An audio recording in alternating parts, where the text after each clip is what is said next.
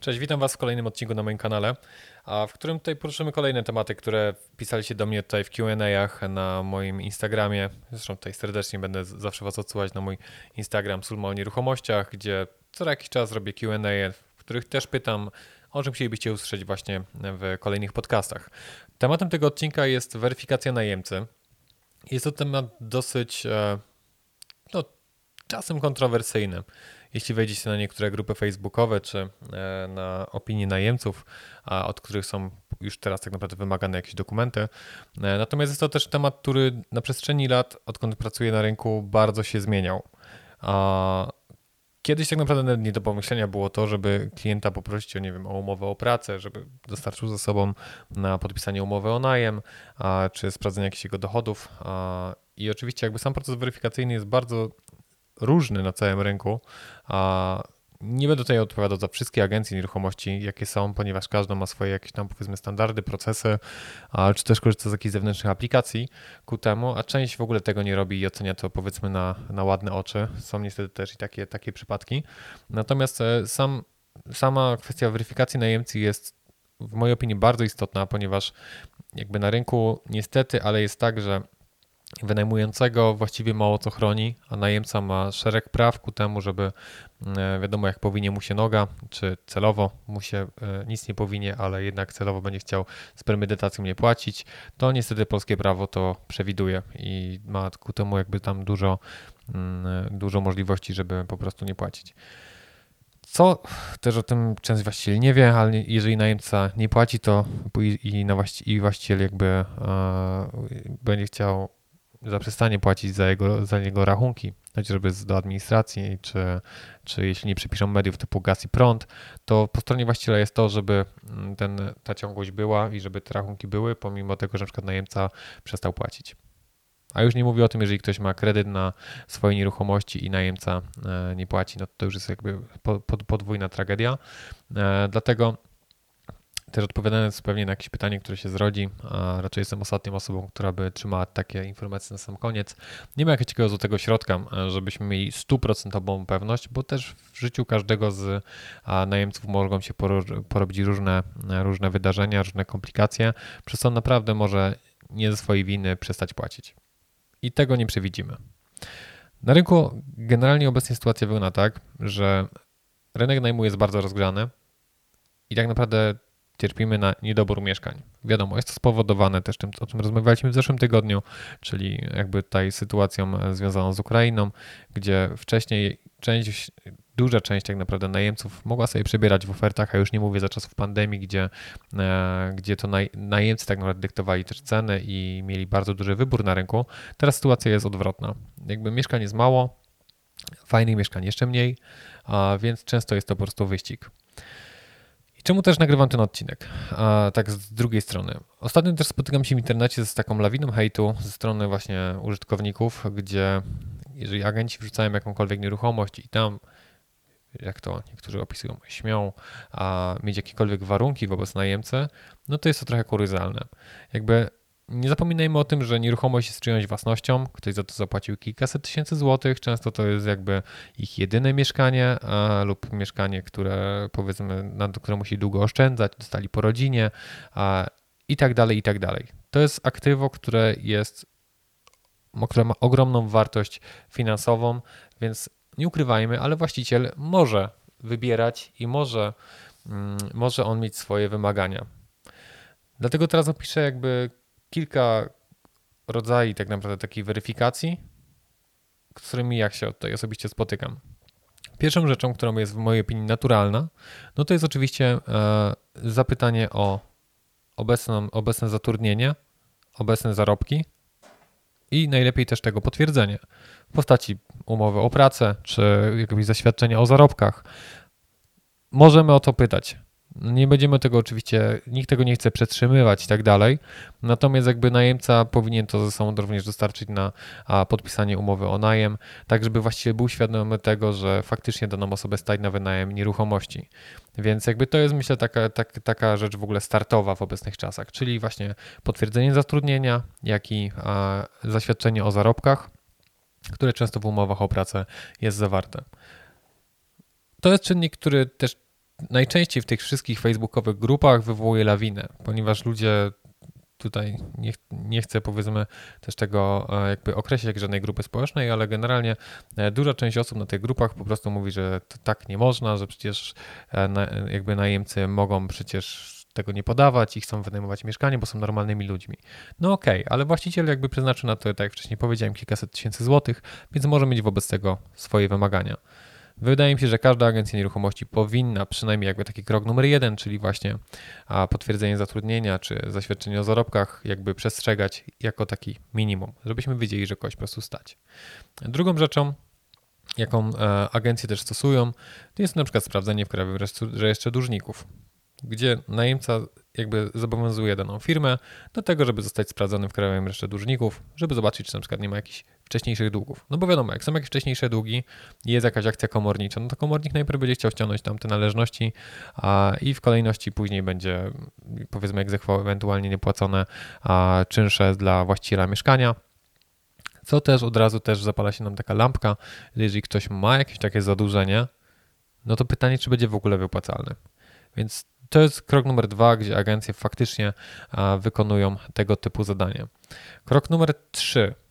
Część agencji również nie ma z tym problemu, aby pytać na przykład o dostarczenie PIT-a za zeszły rok.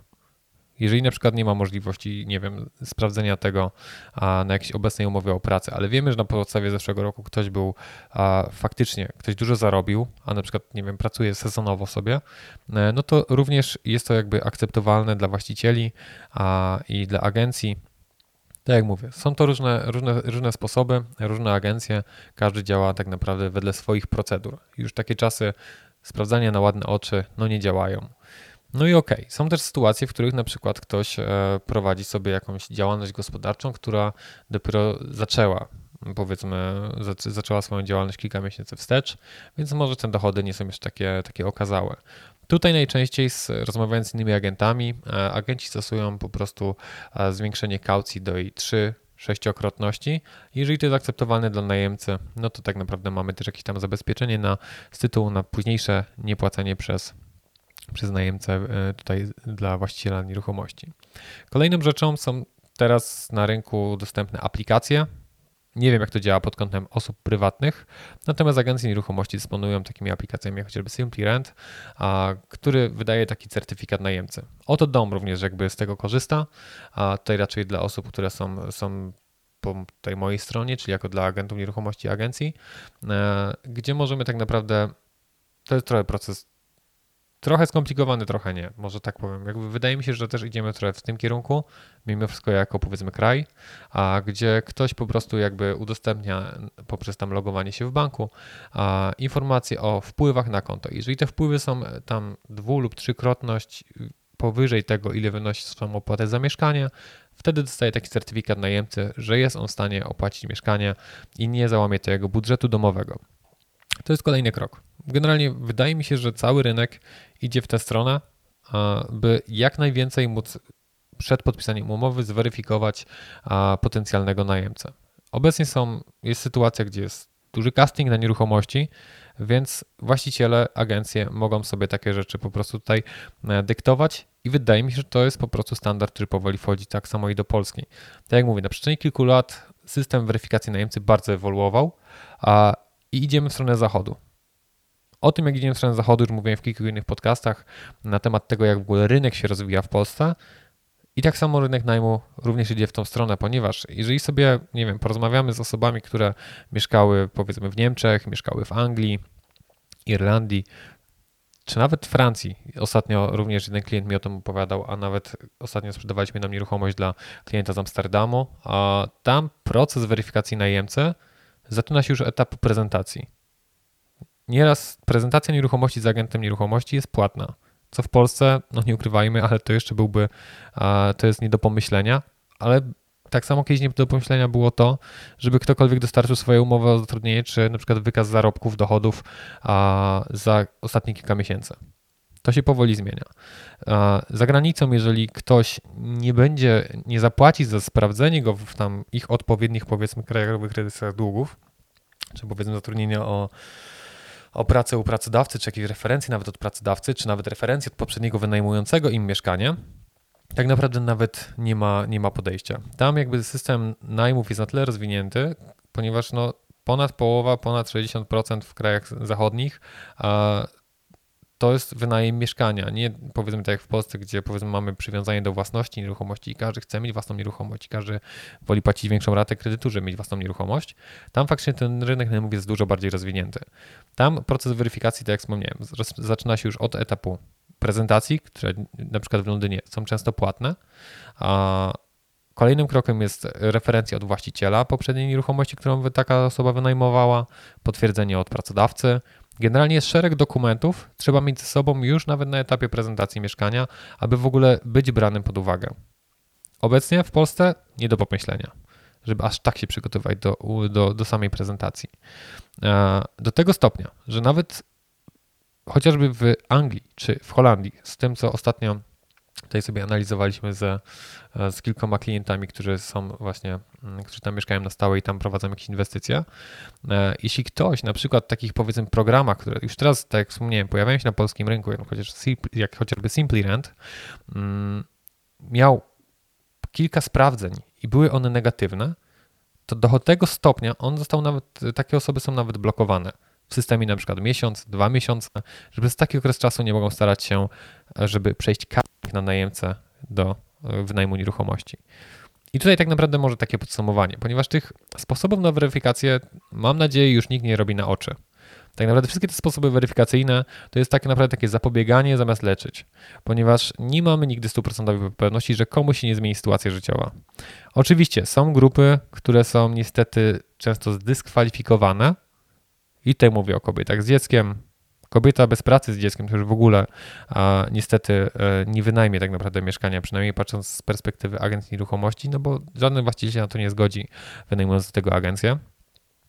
I nie będę tutaj wchodził, jak to wygląda powiedzmy na rynku, gdzie ogłoszenia są bezpośrednio, bo po prostu nie wiem. Są osoby powiedzmy, nie wiem, typu emeryci, są osoby często, które są bez pracy. Takie osoby już mają w przedbiegach praktycznie spaloną swoją pozycję, często w agencji. I to jest wszystko jakby z zamiarem zapobiegania zamiast leczyć. Jeszcze może jedna rzecz, jeśli chodzi o weryfikację najemcy, to jeżeli powiedzmy jest to osoba, która może wskazać lokal zastępczy, no to zrobienie umowy w formie najmu okazjonalnego z rygorem dobrowolnego poddania się egzekucji u notariusza, to jest też jakieś dodatkowe zabezpieczenie, tak aby powiedzmy dla osób spoza branży, żeby po prostu przyspieszyć proces eksmisji danego po prostu tutaj klienta z mieszkania. I moją jakby taką konkluzją tego całego tego procesu weryfikacyjnego jest to, że za kilka lat zapewne nasz proces jakby tutaj weryfikacyjny będzie na jeszcze innym, wyższym poziomie i to, co obecnie często jest takie nie do pomyślenia, staje się normą. Nie ukrywajmy, ale patrząc na obecną sytuację jakby na nieruchomości w Polsce, nieruchomości są trudniej dostępne już dla powiedzmy osób o średnich zarobkach i tak naprawdę często niemożliwe dla tych poniżej do zakupu. Więc proces jakby przechodzenia z takiego mindsetu między własnością a najmem nieruchomości będzie się po prostu zwiększał, a zatem standardy również. Także na pewno trzeba się też na to przygotować i dbać o to, żeby chociażby nie wiem, zadbać już o referencję do poprzedniego wynajmującego, czy nie dziwić się, jeżeli jakaś agencja będzie chciała was wprowadzić do jakiejś aplikacji, żeby potwierdzić waszą, powiedzmy, wiarygodność, ponieważ to już jest normalne. I tak myślę, że tak będzie się rozwijał po prostu rynek. Więc tych procesów weryfikacyjnych jest już kilka na rynku i możecie się z nimi powoli spotykać. Jestem też ciekawy oczywiście waszych doświadczeń, jeśli chodzi o proces weryfikacyjny, jeżeli spotkacie się z agencją lub z właścicielem. Natomiast ten proces idzie do przodu i na pewno za lat kilka będziemy dużo bardziej zbliżeni do zachodu pod tym kątem, więc będziemy się mogli spotykać już z coraz większym jakimś castingiem czy przygotowaniem dokumentów już na samą chociażby prezentację, żeby właściciele czy agenci nieruchomości was po prostu przedbiegach przez telefon nie skreślili. Więc tak, czyli dla podsumowania, może jeszcze na sam koniec. Spotykamy się z czymś takim jak potwierdzenie zatrudnienia, umowa o pracę, zaświadczenie o zarobkach, ewentualnie jeszcze są jakieś działalności gospodarcze, na przykład o dochodach za ostatnie kilka miesięcy, zwiększona kaucja, sprawdzenie w krajowych rejestrach długu, czy innych takich powiedzmy systemach, zewnętrzne aplikacje typu Simply Rent, które wydają wam certyfikat najemcy, o zwiększonej kaucji chyba już powiedziałem, Chyba tyle tak naprawdę, jeśli chodzi o ten moment na rynku, jaki jest obecnie. Także na sam koniec jestem ciekawy też, z czym wy się spotykacie, więc bardzo proszę was o informacje na kolejnych Q&A'ach, czy piszcie do mnie po prostu przez Instagram bądź Facebook na Sulma o nieruchomościach, jakie wy macie doświadczenia. Będę wdzięczny za każde, także na ten moment to chyba tyle i dzięki i do kolejnego tygodnia w takim razie. Do usłyszenia.